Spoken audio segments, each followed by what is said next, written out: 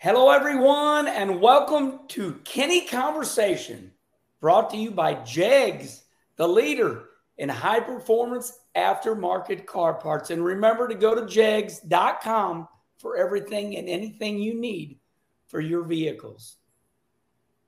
Well, it's another big day because we are going dirt racing. And as you all know, dirt racing is in my blood. I've been doing it for a long time now, and we have a dear friend of mine on, one of the hottest dirt racers in the world right now, Jonathan Davenport. Jonathan, welcome to Kenny Conversation.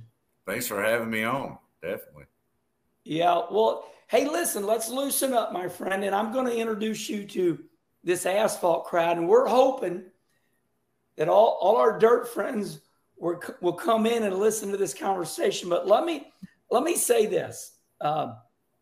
You're so interesting from my viewpoint because your name is Jonathan Davenport, but I guess it's a long name because people love to call you JD. I guess if they call you JD, that means they're tight with you, but yet you're Superman. What do you think of having three names? Do you answer to anyone? I'll answer it about all of them. I guess people call me JD are just lazy. They don't want to call me Jonathan. I don't like John. I don't like Johnny. I don't like none of that. So when people call me that, I usually have to correct them. But I can stand JD.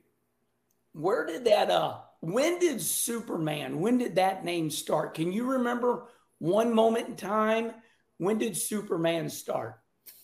I don't remember exactly. My graphics guy back in the day, Helton Graphics, he used to have like a Superman emblem in his graphics logo. So it was on my car, and I remember back at my home track at Tri-County in Brasstown, North Carolina, they had a race there, and if you started on the front row, they would give you an option for $10,000 bonus to start in the rear if you won the race. So we did that one night and come up through the field and got to second, had a flat, come back up and got spun out running like fourth and come all the way back up and was passing for the lead. And me and the leader hit and it broke a suspension part. So I think that's about the time that it started, but I'm not really sure. So you said Tri-County. Is that the asphalt track? No, that's the dirt track in Brasstown, North Carolina. It's called Tri-County Racetrack instead of Tri-County Speedway. Yeah. Yeah, it makes sense. We got a lot of racetracks throughout America, like Tri-City Speedway here in Granite City. Then there's other Tri-Cities, Tri-Counties. Well, I want to go forward just for a minute, and then I want to back up. So you are, in my opinion, the hottest thing in dirt racing. Over the last 5 years or so, you've won more big races than anybody. Brandon Overton started to challenge you there at Eldora, but then you peeled out on him. I guess his chassis must have flexed a little bit, and he lost that car.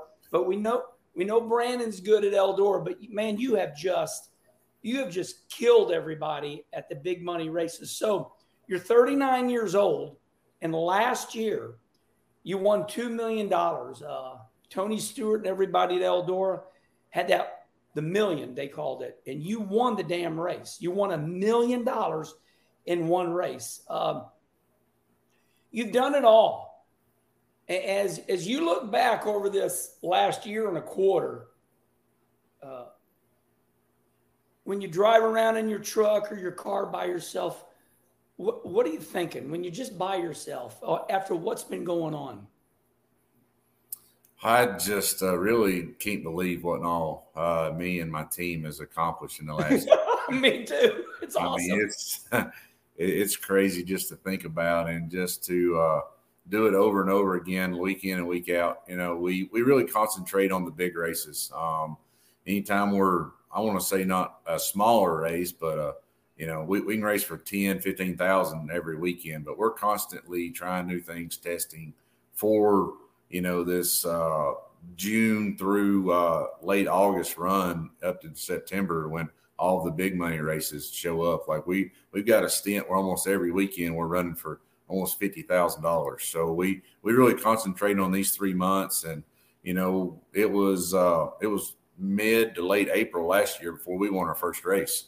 But we was just constantly testing things and just trying to figure out what we needed to do for later in the year. So it normally takes us a little while to get warmed up, but once we get rolling, we generally keep it going. But just riding around in the truck, just I feel like I've came a long ways as a person and just what I've done in my career. So it's definitely cool to see what I've accomplished. To when I really started dirt racing back from myself, I had to do it on my own. I went and met some people and slept on their couch, and I've moved 15 different times wherever my race car was. I would normally move there and work on it all the time, and didn't matter what town or what state it was in. And now I've established myself enough that I can. I've got one of the best crews now, so I don't have to be there day in, day out working on my stuff, and I can enjoy life just a little bit now. And you are enjoying life. We see your ranch down there, and of course you got a bull named Eldora, I believe. But hey, I like something that you talked about there. You talked about running big money races. Now we know the dirt racing world. A lot of people were shocked that a handful of great dirt racers like yourself said, "Hey, listen, we're going to get off the grind. We're going to get off this $5,000-$10,000 deal. We're not going to follow Lucas Oil. We're not going to follow World of Outlaws. We're going for the big money races." And I remember when you kind of let your fans know that you were going to do that. Lance Landers is your car owner. Mark Martin and him are dear friends out of Batesville, Arkansas. What made you all – now, first of all, I think it's a wonderful decision. It's better than being a vagabond during the middle of the summer and just – banging your head against the wall. What was that decision like when you guys said, "Hey, look, we're going to quit running 100 races a year. We're going to run the big races"? How did that conversation come about and the decision? Well, it was just the way the schedule was laid out last year. There was a whole lot more big races than they had been. Every year it seems like they get more and more. Just the schedule was laid out a little different. I felt like how it was laid out last year, we was going to beat our stuff into the ground before we ever got to the big races. And during the week, when you follow a series, like you have to go somewhere, no matter what the weather conditions are or whatever. So it's places you have to go when you run a series that you may not want to go, or you're liable to get your stuff tore up, or and not running a series, you can save certain cars for certain races. But when you run a series, I mean, you're gone for a month and a half, 2 months at a time. So you gotta take your best equipment with you all the time, because you never know what's going to happen. But we decided to do that last year, and it really worked out for us. But all the series really stepped up in 2023 and paying more show up money and having more big events, and their points fund is just astronomical. It's awesome what they've done for the racers. So we jumped back on board this year and running for the Lucas Oil Series Championship. And a big part of that was they're having the Dirt Track World Championship, which is their last race at Eldora. And it's a chase format, kind of like the NASCAR series is doing now. So we knock out the top 16, then top 8, then top 4. So once we get to Eldora, as long as we're in the top 4 in points, everything's a scratch, and it's whoever finishes ahead the rest of them. So I follow you on social media, and I don't know if it was on Snapchat, but you had a car in your race shop, and there was a little bit of dust on it, and you put your finger and you said it's about ready to bring this baby back out. So do you have that one car that flexes right, does everything you want for Eldora? Is that the car? It is, yeah. We built that car brand new in about the start of 2021, and I went and I ran it at Magnolia and won both races there with it. And then I went to another place in Iowa at 300 Raceway, another kind of circle racetrack where you have to steer really well. And we won that. Yeah, big momentum track. I'm like, that's my car. I want to take to Eldora.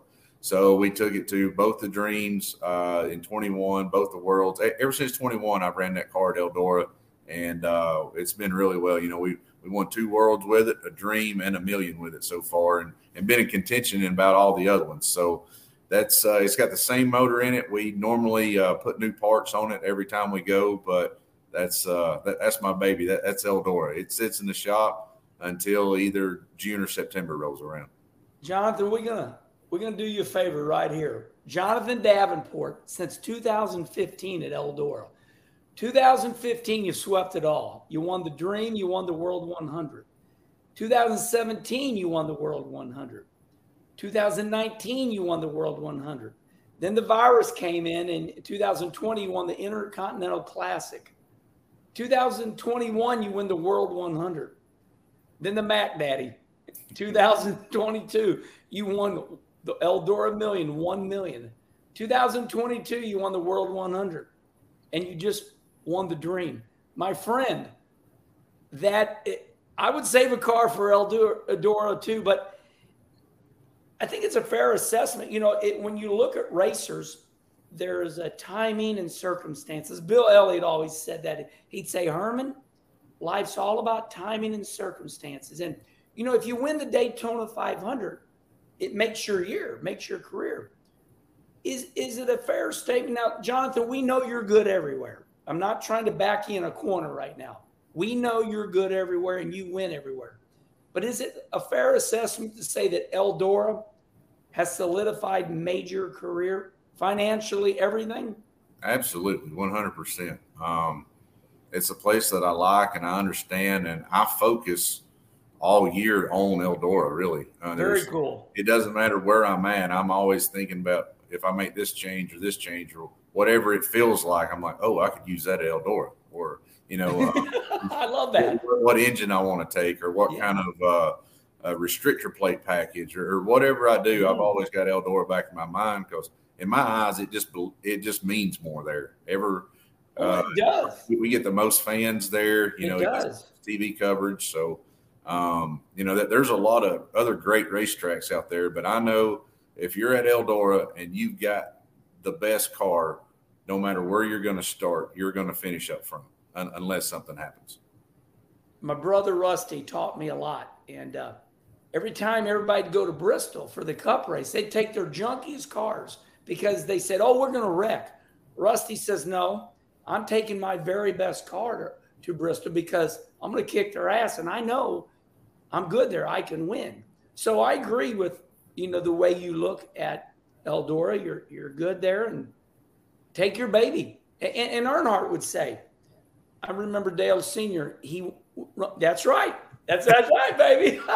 Hey, listen, we all learn from our heroes. And Dale Sr. kept starting in the back of the pack at the Bud Shootout one year. And I, friends with Senior, and I said, man, you kicked her butt. And Senior looked at me and told me something I'll never forget. He goes, Herman, you ride a horse until it breaks its foot. And he said, that car hauled ass. And so you're doing it right, Jonathan. I agree with what you're doing. You put it all in there, and that's your wheelhouse, even though you win everywhere. All right. So on Kenny Conversation, we're going to throw an audible, and you interrupt me because, the Herminator shared my notes with you. Am I reading this right? Are you an asphalt racer first? Well, I was a dirt racer as far as go-karts, but then soon as I got old enough, I drove the first couple cars when I was 10, 11, 12, and then I went to asphalt in legend cars and ran them for several years, and then ran asphalt late models until my dad's pocketbook pretty much ran out, and then we had to come back home and start back dirt racing. Yeah, so your dad is JL. Yeah. I always say everybody needs somebody, and you can't stand on a mountain by yourself. So after I checked you out, you ran the 2004 NASCAR Busch East. You ran ARCA in 2006. Is this right? I never ran an ARCA race. No, I ran some ASL, which was the year that it switched from ASA, and we ran a half a year. And I think the promoter or something happened to him, I believe, right after he bought it from Steve Dale, and we ran a half a year, and the series went under. Darn it! I wished. Well, I'm glad you're where you're at in life right now, but ASA was definitely the most it was the everything. And that's where, the best came from: Rusty, Mark Martin, Dick Trickle, Alan Quickie. But so that's pretty cool. So about what age did you quit asphalt racing and decide I'm going to go dirt? It was probably right around 18, 19 years old, right around 20. I remember I moved to Atlanta my senior year in high school to go down there to work on my asphalt car. And I mean, that was the direction I wanted to go. I didn't like dirt cars. I had dirty.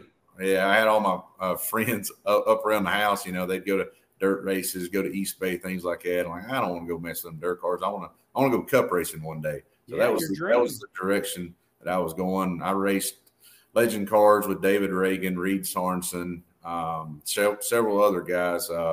Kyle Busch, me and him's talked about racing each other out in Vegas before.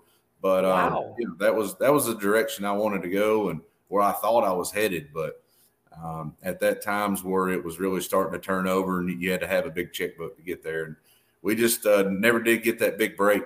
And so my grandpa had a couple dirt cars, and he had two and had one driver. So when I decided to come back, he said I could drive one of his for a little bit. And that's where it all started back on dirt. That's awesome. And I want to pause for a minute because, we've always had, and rightfully so, we've always had dirt fans hate on NASCAR. And it really was because NASCAR raised the prices. They demanded that instead of buying one ticket to Sunday, you had to buy Friday, Saturday, Sunday. And the fans felt like, NASCAR abandoned all the dirt people. So I think we're bridging that gap back now with the help of, Kyle Larson and yourself. So recently you ran the NASCAR Cup race, the NASCAR truck race at Bristol. I've already asked you this question when you came on NASCAR Race Day, our big show at Bristol, but I want to ask it to you in front of this audience.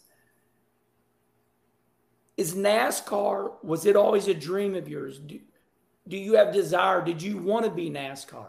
Absolutely. I mean, especially back then, I thought if you was going to make a living racing, that's where you wanted to be, is where you had to be. And that's where I wanted to be, but it just didn't work out. But, 25 years later, after I changed directions, I ended up back there for a special event at Dirt on Bristol. So it was pretty cool. It come full circle. Yeah, and you did good. You ran really good, both cars. And there's so much more I want to get to. So now let's veer a Kenny conversation. Totally dirt racing, hardcore dirt racing. I'm a dirt racer. So we're going to go into all the dirt racing lingo. Let's relax and kind of let's go at it. So I want to talk about Kevin Rumley in the 6 car. And sometimes I'm a smart ass to get my point across. I can handle it. Right. So all this, right front down, left rear up. You and Kevin started that. So now everybody else, they just following you. In my opinion, now interrupt me. In my opinion, you were the first one to feel in that chassis, right front down, left rear up, with what was called the device. Now we know that the device raised the left rear up, right fronts down, and you created all this side force. Those cars you're running, the dirt super late models, I always tease that they're 4x8 sheet of plywoods. and you and Kevin were the first one to catch on to this big time aerodynamics. Did I say that right? We was trending that way a little bit, but I think we just made a major step, and something Kevin dreamed up, over several weeks or months or whatever. And it took him like many times to get it even close to going on the car. We were supposed to go test the start of 2015 season 5 or 6 times. We never made it because Kevin never could get this thing to go on the car like he wanted to. We actually this was great, like a mad scientist. Oh, it was crazy. There was bolts and nuts and spacers. It looked like a trash dump around our car. Crazy. It was all evolved around the left rear. We had this whole thing done for a week or two, except for the left rear. And he tried many different ways to do it. And finally, he got it where he wanted it. And then I was always like the cleanup guy. Like Kevin could come up with the big ideas, but the small stuff, like it would bottom out, or the bolt needed to be shorter, or it would bind up or do something. So I had to come in and kind of help him clean up everything, shorten the bolts up, get all the stuff right. And so we finally got to leave like the day before we were supposed to go to Brunswick. And it all started in the left rear, actually on the axle tube. And then as he advanced it and figured out what he was doing, we moved it to the frame. Isn't that fantastic? We all know Kevin's weird. Even Jacqueline, his wife, he's in his own world. But isn't it true, people like Thomas, Graham Bell, Alexander Graham Bell, these brilliant people they're not in our world. Was he difficult to work with because he's so different? He can be, for sure, just because he can speak on a totally different level than I can, and his brain works different than ours, and that's right. The reason he is so smart. But we figured out how to communicate with one another. I'm pretty just country, just like level, like I don't. So we figured out how to communicate, and I'd have to bring him down a notch or two where I could understand what he was talking about. And then I was trying to be smarter and where he could understand what I was talking about. But after, a couple of years together there, we got it figured out. We knew what each other was talking about. Man, you guys just won everything there was. And then, we watched it all end. All good things come to an end. But following back up on that a little bit more, the device, did the device, it pushed that left rear up. Is that right? Yes and no. I don't, it's still like mind boggling because I still don't know what it exactly does. And I'm not sure that Kevin does, but it was almost two left rear suspensions in one. So we normally have the 4-link suspension that we have now, but it was also it was pretty much the 4-link bolted on this suspension. So it was two dampening devices in one. So we would get droop one way, and then we would get droop from another way. So there was never anything solid on the left rear. So it was always in motion. Yeah, I went to that shop, and I was pretty shocked, just kind of like a old, Army building. And at the time I showed up, he had the 6-car pushed out underneath a shed, but he had that device and he showed it to me, and I thought, I'll be damned. There it is. That thing needs going to Smithsonian Institute.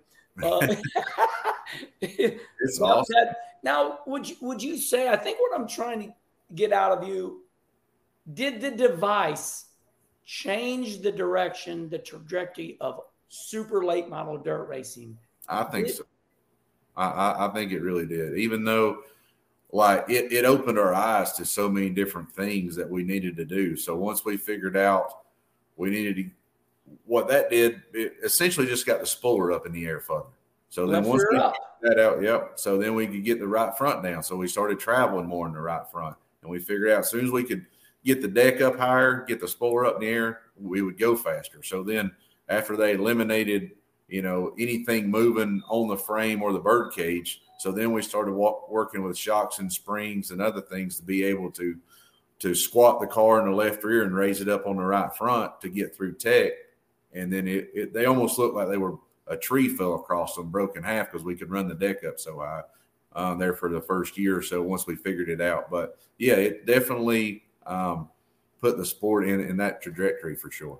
Yeah, I feel like, now this is me saying this, I'm bragging on you, this is a compliment. I feel like you, along with Kevin, you changed dirt super late model racing forever.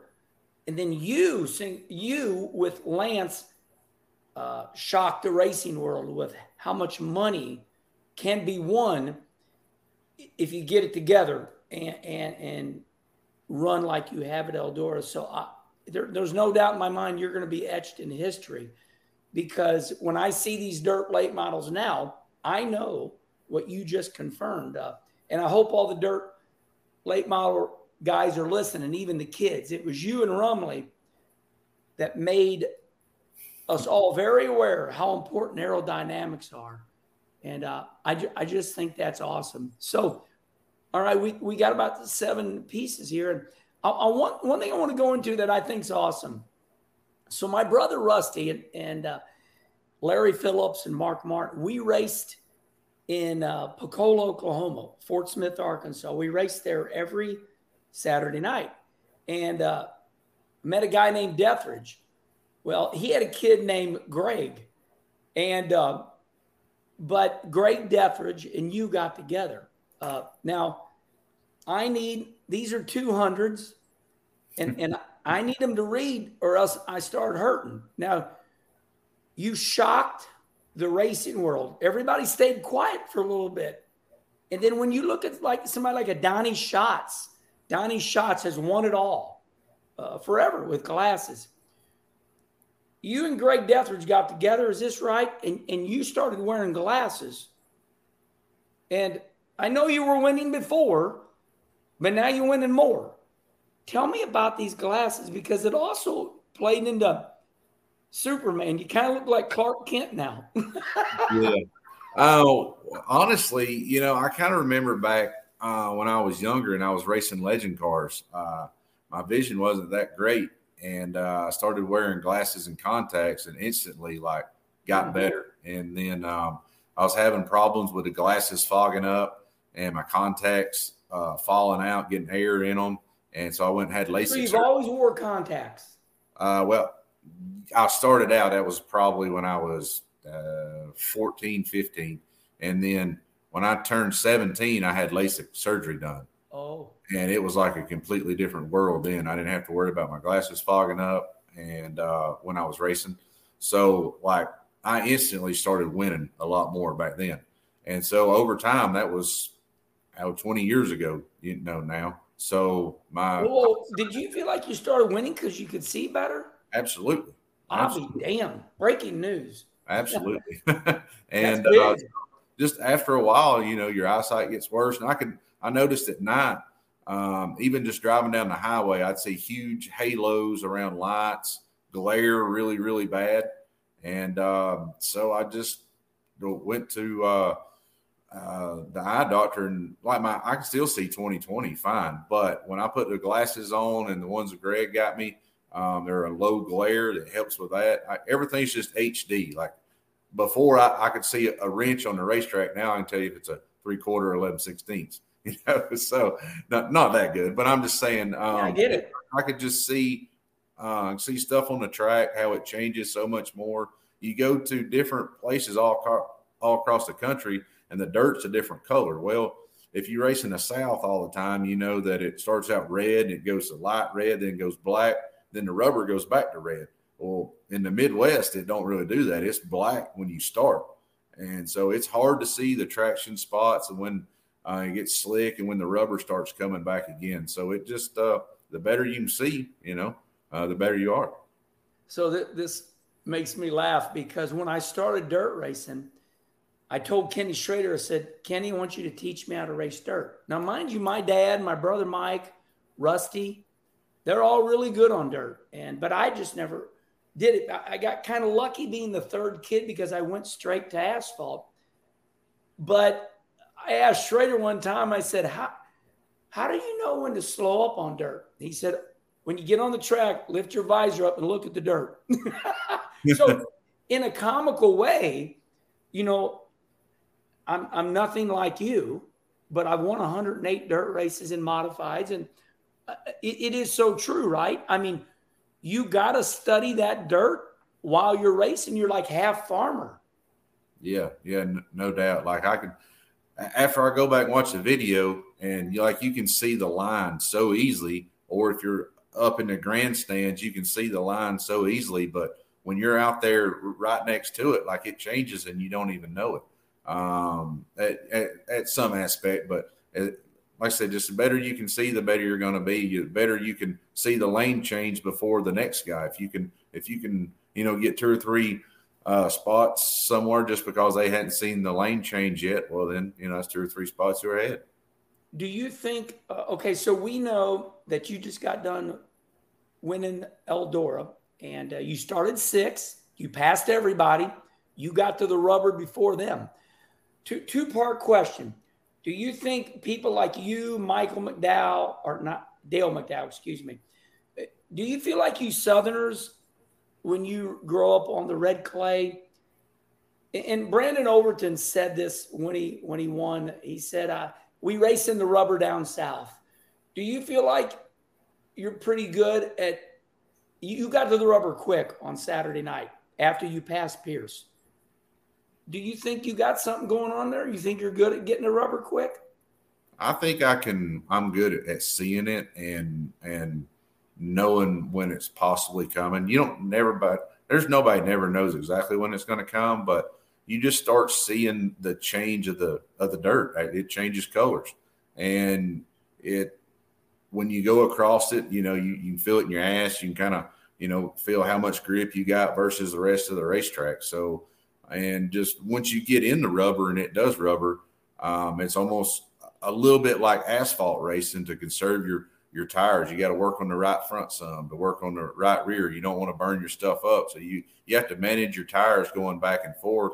But these cars ain't really made just to turn left all the time. So it's just many laps down here and some shitty racetracks in the south that does rubber up. Bad soil down there. We know that. But, okay, so I want to move on to running through the middle of the racetrack. So this is what I call dirt racing talk. When we're in the pits, we got all the lingo and we know what it means. But we all know that big features, A-mains, we call them, they're won in the dry. We know that. When I look at your history, I see that, Jonathan, you're not old, you're 39, but I notice you don't ever knock the quarter panel off, but you run high. But I notice you go fast still through the middle of the racetrack. When Pierce or, Shepard, I can't blame it on them because they grew up in these bull rings, and sometimes that's a fast way. So they grew up here, you grew up down there. This technique that you have, you still keep an enormous amount of speed running through the middle of the racetrack. Is that a Southern thing? Tell me about that. Yeah, absolutely. Like I said, our dirt's not very good. It doesn't compact together.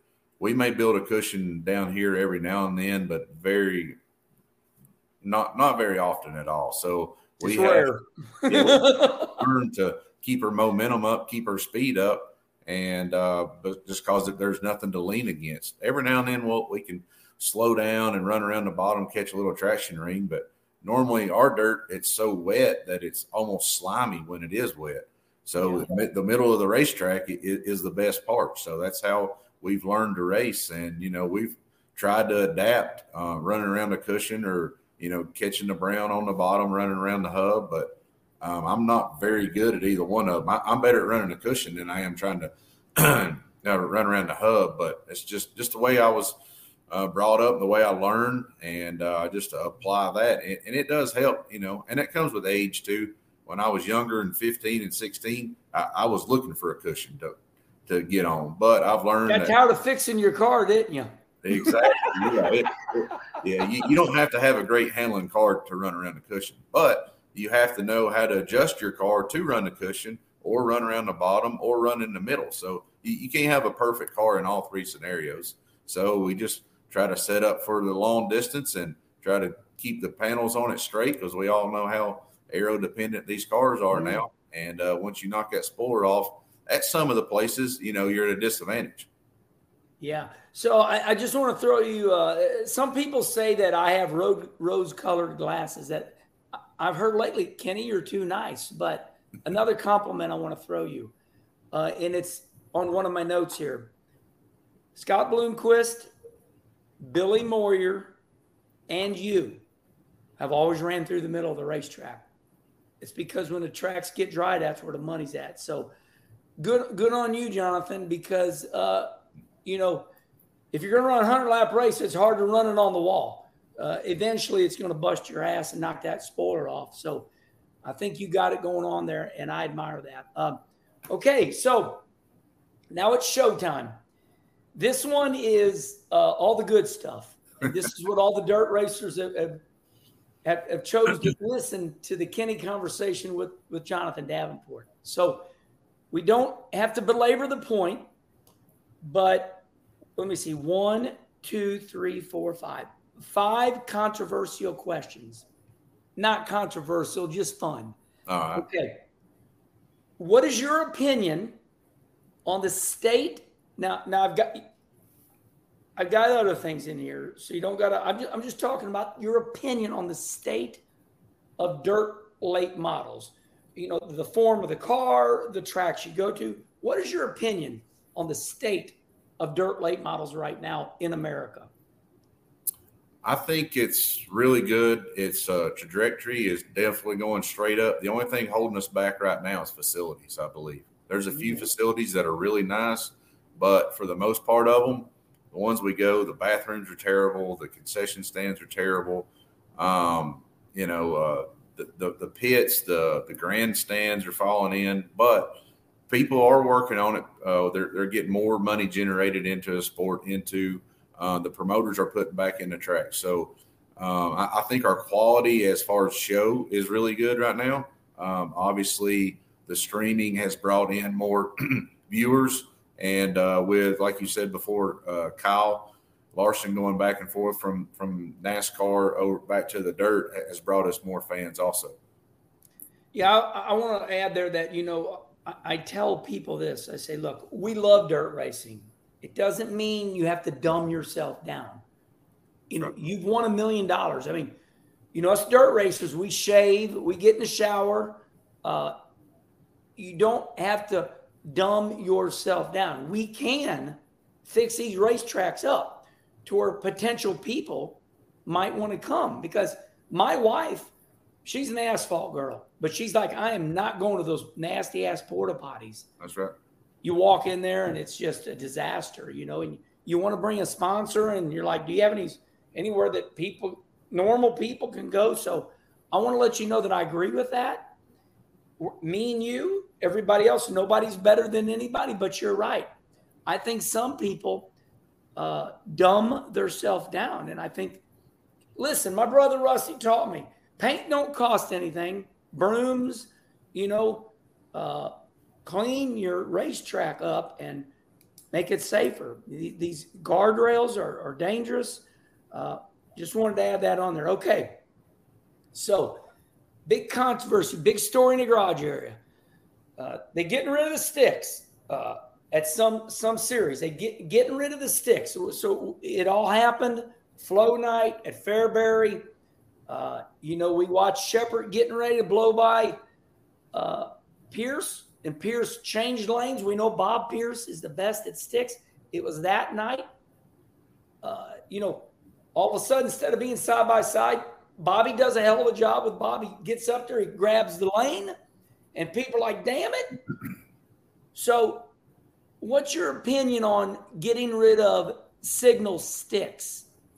I think it's totally fine. I've seen a lot of good races ruined by signal sticks, and it's helped me in some cases, and it's hurt me in some cases. You know, I've been the guy in second coming in a different lane, and then, you know, the leader moved up in my lane, and I've also done it, you know, just vice versa. But we got to find a way to police everything as far as Apple Watches or lights in a car. There's a lot of stuff that can go on that, you know, drivers can get signals, two-way radios, or not two-way radios, or two single-way radios, where you can, you know, you got a receiver in one ear and somebody talking to you in the other ear in the stands. So there's always some things going on, but if we can find a way to police all that, make it a level playing field, that's great. I mean, I always thought it looked dumb on our sport, everybody around the track trying to land airplanes anyway. Yeah. So I never thought about that way. Come on, bring it in. Exactly. So by them getting rid of the sticks, the Apple Watches, the things like that. Now, listen, you and I are not idiots. I build, listen, I build my own race cars, and you have too. So nobody going to tell us anything. They might give us an ideal, but so they get rid of the sticks. But now over here in this ear, they're going to tell you how to change lanes. They're going to, hey, move high, because they can't see my little gloves here. They're allowing gloves, but you can only do like that. My buddy Bob Pierce, I love him to death. His sticks, I think, we're getting to be 6 feet tall. But I love Bob, and I'm going to have him on here. But so the Apple Watches, it wasn't so much about traction control, which they tech the cars. They're talking to the drivers, telling them when to change lanes. Oh yeah, I mean you can get a text message on your watch and look at it, or if it vibrates or something, you need to change. And there's all kinds of different things. Back in 2012, I used to have my phone in the car with me, and I could text under caution. That's back before anybody even so. I mean, we've all done it, but there's got to be a way to tech it all, and it'll definitely make some finishes better than what they have been. My wife Kim is Catholic, and I'm a Lutheran, so we went to pre-Cana class. Make sure we're compatible. And Father John said, "Young man, what are you going to do for a living?" And I said, "I'm going to be a race car driver." And he says, "Be careful. Competition will kill you." So the things that people come up with, it's like, wow. No doubt. Competition, right? Yeah, All right, so we got 3 more to go. This droop rule. Now, we know, if we go back into this conversation, we know the higher we get the left rear spoiler, and that was created by you and Kevin Rumley. We know the higher we get the spoiler, more downforce on the rear. Now, we got a droop rule because we feel like people get an advantage if they go a couple inches higher. What's your opinion on the droop rule? I see what they're trying to do with it. They just haven't figured out a way to check it that is properly. I've seen it several times. Like you can jack the car up, you can check it, you can roll it 5 feet forward, jack it up again, and it'll check 1/2 inch, 3/4 of an inch different. So they got to be some kind of process, whether it's putting some kind of standard tether, some kind of standard measurement from the bumper to the spoiler for each car before the race or after the race. I don't know what it can be. Obviously, once somebody does that, then, like you said, competition will kill you. We're going to figure out a way to manipulate that where it moves after they tech it or before. So I really don't know. I mean, it's a double-edged sword both ways. So I don't know the best way to fix it. I see what they're trying to do. They're trying to level the playing field. But if they make it where it's ridiculously high, then nobody gets there anyway. And your local guy say, "Oh, hell, I can run my spoiler up 3 inches to be like these guys." Well, then what's the difference? But if everybody's trying to lower their spoiler or have to lower their spoiler, and some of these, like our big teams that we work all the time on this stuff, figure out how to get 2 inches higher, well, then the local guy don't have a chance. Right. I agree with everything you said. I'll just leave it at that because there's always an old saying, "Okay, smart ass, you figure it out." So I like how he said that because we know it's just not right, but I don't really have a good idea to fix it either. But we know these cars flex. We got under rails, over rails.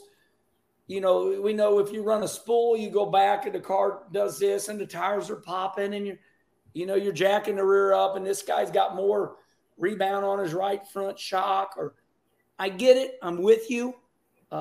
Okay, let's move on. We're almost done. Not that we're in a hurry. I did Kenny conversation with Tony Stewart and he had such a good time. He goes, "Hey, I'm good. No need to hurry." So, okay. Last year, they come out with the one tire rule. Okay. So you and I know, and sometimes the reason I preface these questions is because people don't know what we're talking about. Yeah. So you and I know that if we went here and we went there, we had 30 different tires. And so I like the idea that, okay, if Jonathan Davenport and his team want to run down south, they can come up to Midwest and they don't have to buy a different brand, a different compound tire. What is your opinion on the new tire rule where we only got like 3 compounds or so?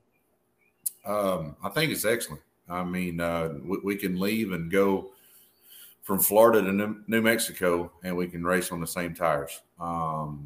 There's a couple of stipulations in there. I wish they was a little different as far as how each series, they limit you on a 30, or they limit you on on one tire, or on 2 right rears, or on 2 different left rears. As long as they make it and it's that 1, 2, 3, or 4, you should be able to run it anytime. That way, you don't have to worry about, oh crap, I didn't bring these tires because one series wasn't running those this weekend. But all in all, I think it's great. It's better than having, like you said, 30 different compounds in a trailer. We're not running as good this year, so it's easy to blame the tires. Is the reason we're not, but that's just an easy out. Yeah, I thought you was running good. I guess you're not running up to par, huh? Yeah, I don't think we are. I feel like we've struggled most of the year, but I feel like the tires have been a little bit different. But I've been talking to Hoosier, and they're telling me they're not. So, like I said, that was just an easy excuse for us. But we'll go back to work and try to figure it out. But as far as all in all, if they're going to make this the tire rule, I just wish they would have took it one step further and actually made the tires so we didn't have to groove and sop them. And that would save, even though that they charge the race teams more for the tires, if they would have fixed them so we didn't have to groove and sop them, we wouldn't have to have an extra tire guy all the time. So that would have offset the cost of us having to pay more for the tires. I want to call an audible here. That's not on my list. So as you know, I do everything myself because I'm too cheap to hire anybody. And I just run these old mods now. But it takes me all day long, grind a tire, groove it, maybe sometimes sipe it. And then when I watched you guys go the speed weeks, you got your truck and trailer, you got a big old hauler, and then you got another truck and trailer carrying your tires and your wheels. And by the way, you got a kid you're paying 40, 50 grand a year to prepare your tires. Jonathan, are y'all? I mean, I like what you just said. So here's my question. Can our tire makers make a tire ready to bolt on the damn car? Absolutely. Yeah, I mean, it'd probably help to grind it, but I think they can build a tire that will go in all conditions. I really do. It wears my ass out. I mean, that's my whole jam is tires, and I do my maintenance and all that. So, my friend, listen, look at you. You've done it all. You really have. And you're only 39. So now I made everybody wait for the most important question. I want you to smile. And this is tongue in cheek. We're having a good time. It's fun in dirt racing. Who's the best, Billy Moyer or Scott Bloomquist? Scott Bloomquist. Hands down. I love Billy Moyer. I'm going to tell you why I agree with you. Because Bloomquist built his own race cars. Tell me why you think Bloomquist is the best. He won more of the bigger races consistently. Wow, just that simple. And here I was trying to make it complicated. Billy Moyer is incredible, great race car driver, but I think the nod does go to Bloomer just because he bends the damn tubing. I don't know if he's got a welder, but I mean, am I right? Did Bloomer build his own race cars? Oh yeah, he built his own cars a lot. He's very good at knowing all about his car too, and Billy is too. Which I mean, there's advantage and disadvantage and all that. I used to think, I always focused on Eldora. I always thought Scott had an advantage there because he had been there so many times in the same car, over and over. He had a notebook, as thick as a Bible, for all the notes from Eldora. And like, if you go from Billy, he's been there so many different times in so many different cars, but yet still won. So It's a disadvantage, but yet it is an advantage of being there so many times in the same car. But Scott was really good on building cars.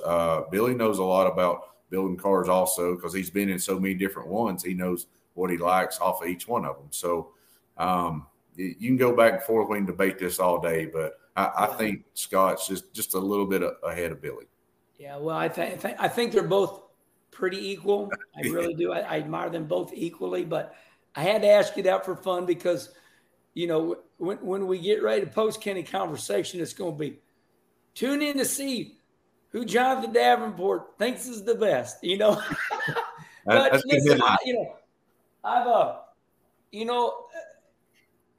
we were at the Dome and you was at the bar, and I came and joined you at the bar, and it was early, and I said something to you about me, and you said, "Oh, Herman, you just doing this for fun now," and I remember you saying that, and you're right. I won 9 NASCAR Xfinity races. I had a wonderful NASCAR career. I still go to my grave wishing that I was Jeff Gordon. And I told Jeff that. And he said, listen, so did everybody else. But I found dirt racing a passion. And I started in the dirt super late models. We won the Prelude to the Dream. We went down to Cleveland. We won against Ronnie Johnson. And I decided to quit racing dirt super late models because it was costing me $5,000 a race. We won the Prelude, and Rayburn gave me a car to use that year. And Petrov put a motor in it. We ran really good. But I looked myself in the mirror, and I said, I'm 46 years old. And I just want you to know that I admire you. When you told me that day, you said, Herman, you're not doing this. You're right. I made my money in asphalt. But I admire what you do. You're big time. You're very good at your discipline. And the reason I run dirt racing is this, because AJ Foyt and Mario Andretti, they'd win the Indy 500. Then they'd go 1 hour down the road to Terre Haute, and they put them open face helmets off, and they'd run Terre Haute and cheat death. So I wanted to be more worldly. You're worldly. You ran asphalt. You run dirt. You're a racer. And so from one racer to another, Jonathan, congratulations. I know you're not done. I get all that. You don't got to throw the disclaimer in there. You're only 39. You're going to go to 60. And thank you. Thank you so much for being on the Kenny Conversation. I definitely appreciate it, Kenny. Thanks for all that you've done for our sport and for racing in general, all across the board. You've opened a lot of eyes and brought us a lot more fans also. So you're wild and crazy, and we love it. Well, I think the reason we started Kenny Conversation is because I tell people there's 3 of me, and this is the serious side. And then I got to sell product. I got to run my mouth so I can make money, So that part started coming out, and then a lot of it's just natural. Okay, everybody. Well, listen. Remember, we're in podcast form. You can find this on Spotify and iTunes. And remember, the Kenny Wallace show's over there. And that's the crazy guy. And that's where we talk about the daredevil stuff. Is Wallace going to say that? But right here is what's become really renowned. Kenny Conversation has really opened up a lot of eyes. And we're going to continue to interview the best. Once again, I remind you, we've had Tony Stewart, Mark Martin, Harvick, and now the very best in dirt racing, Jonathan Davenport. So until then, we'll see you next time.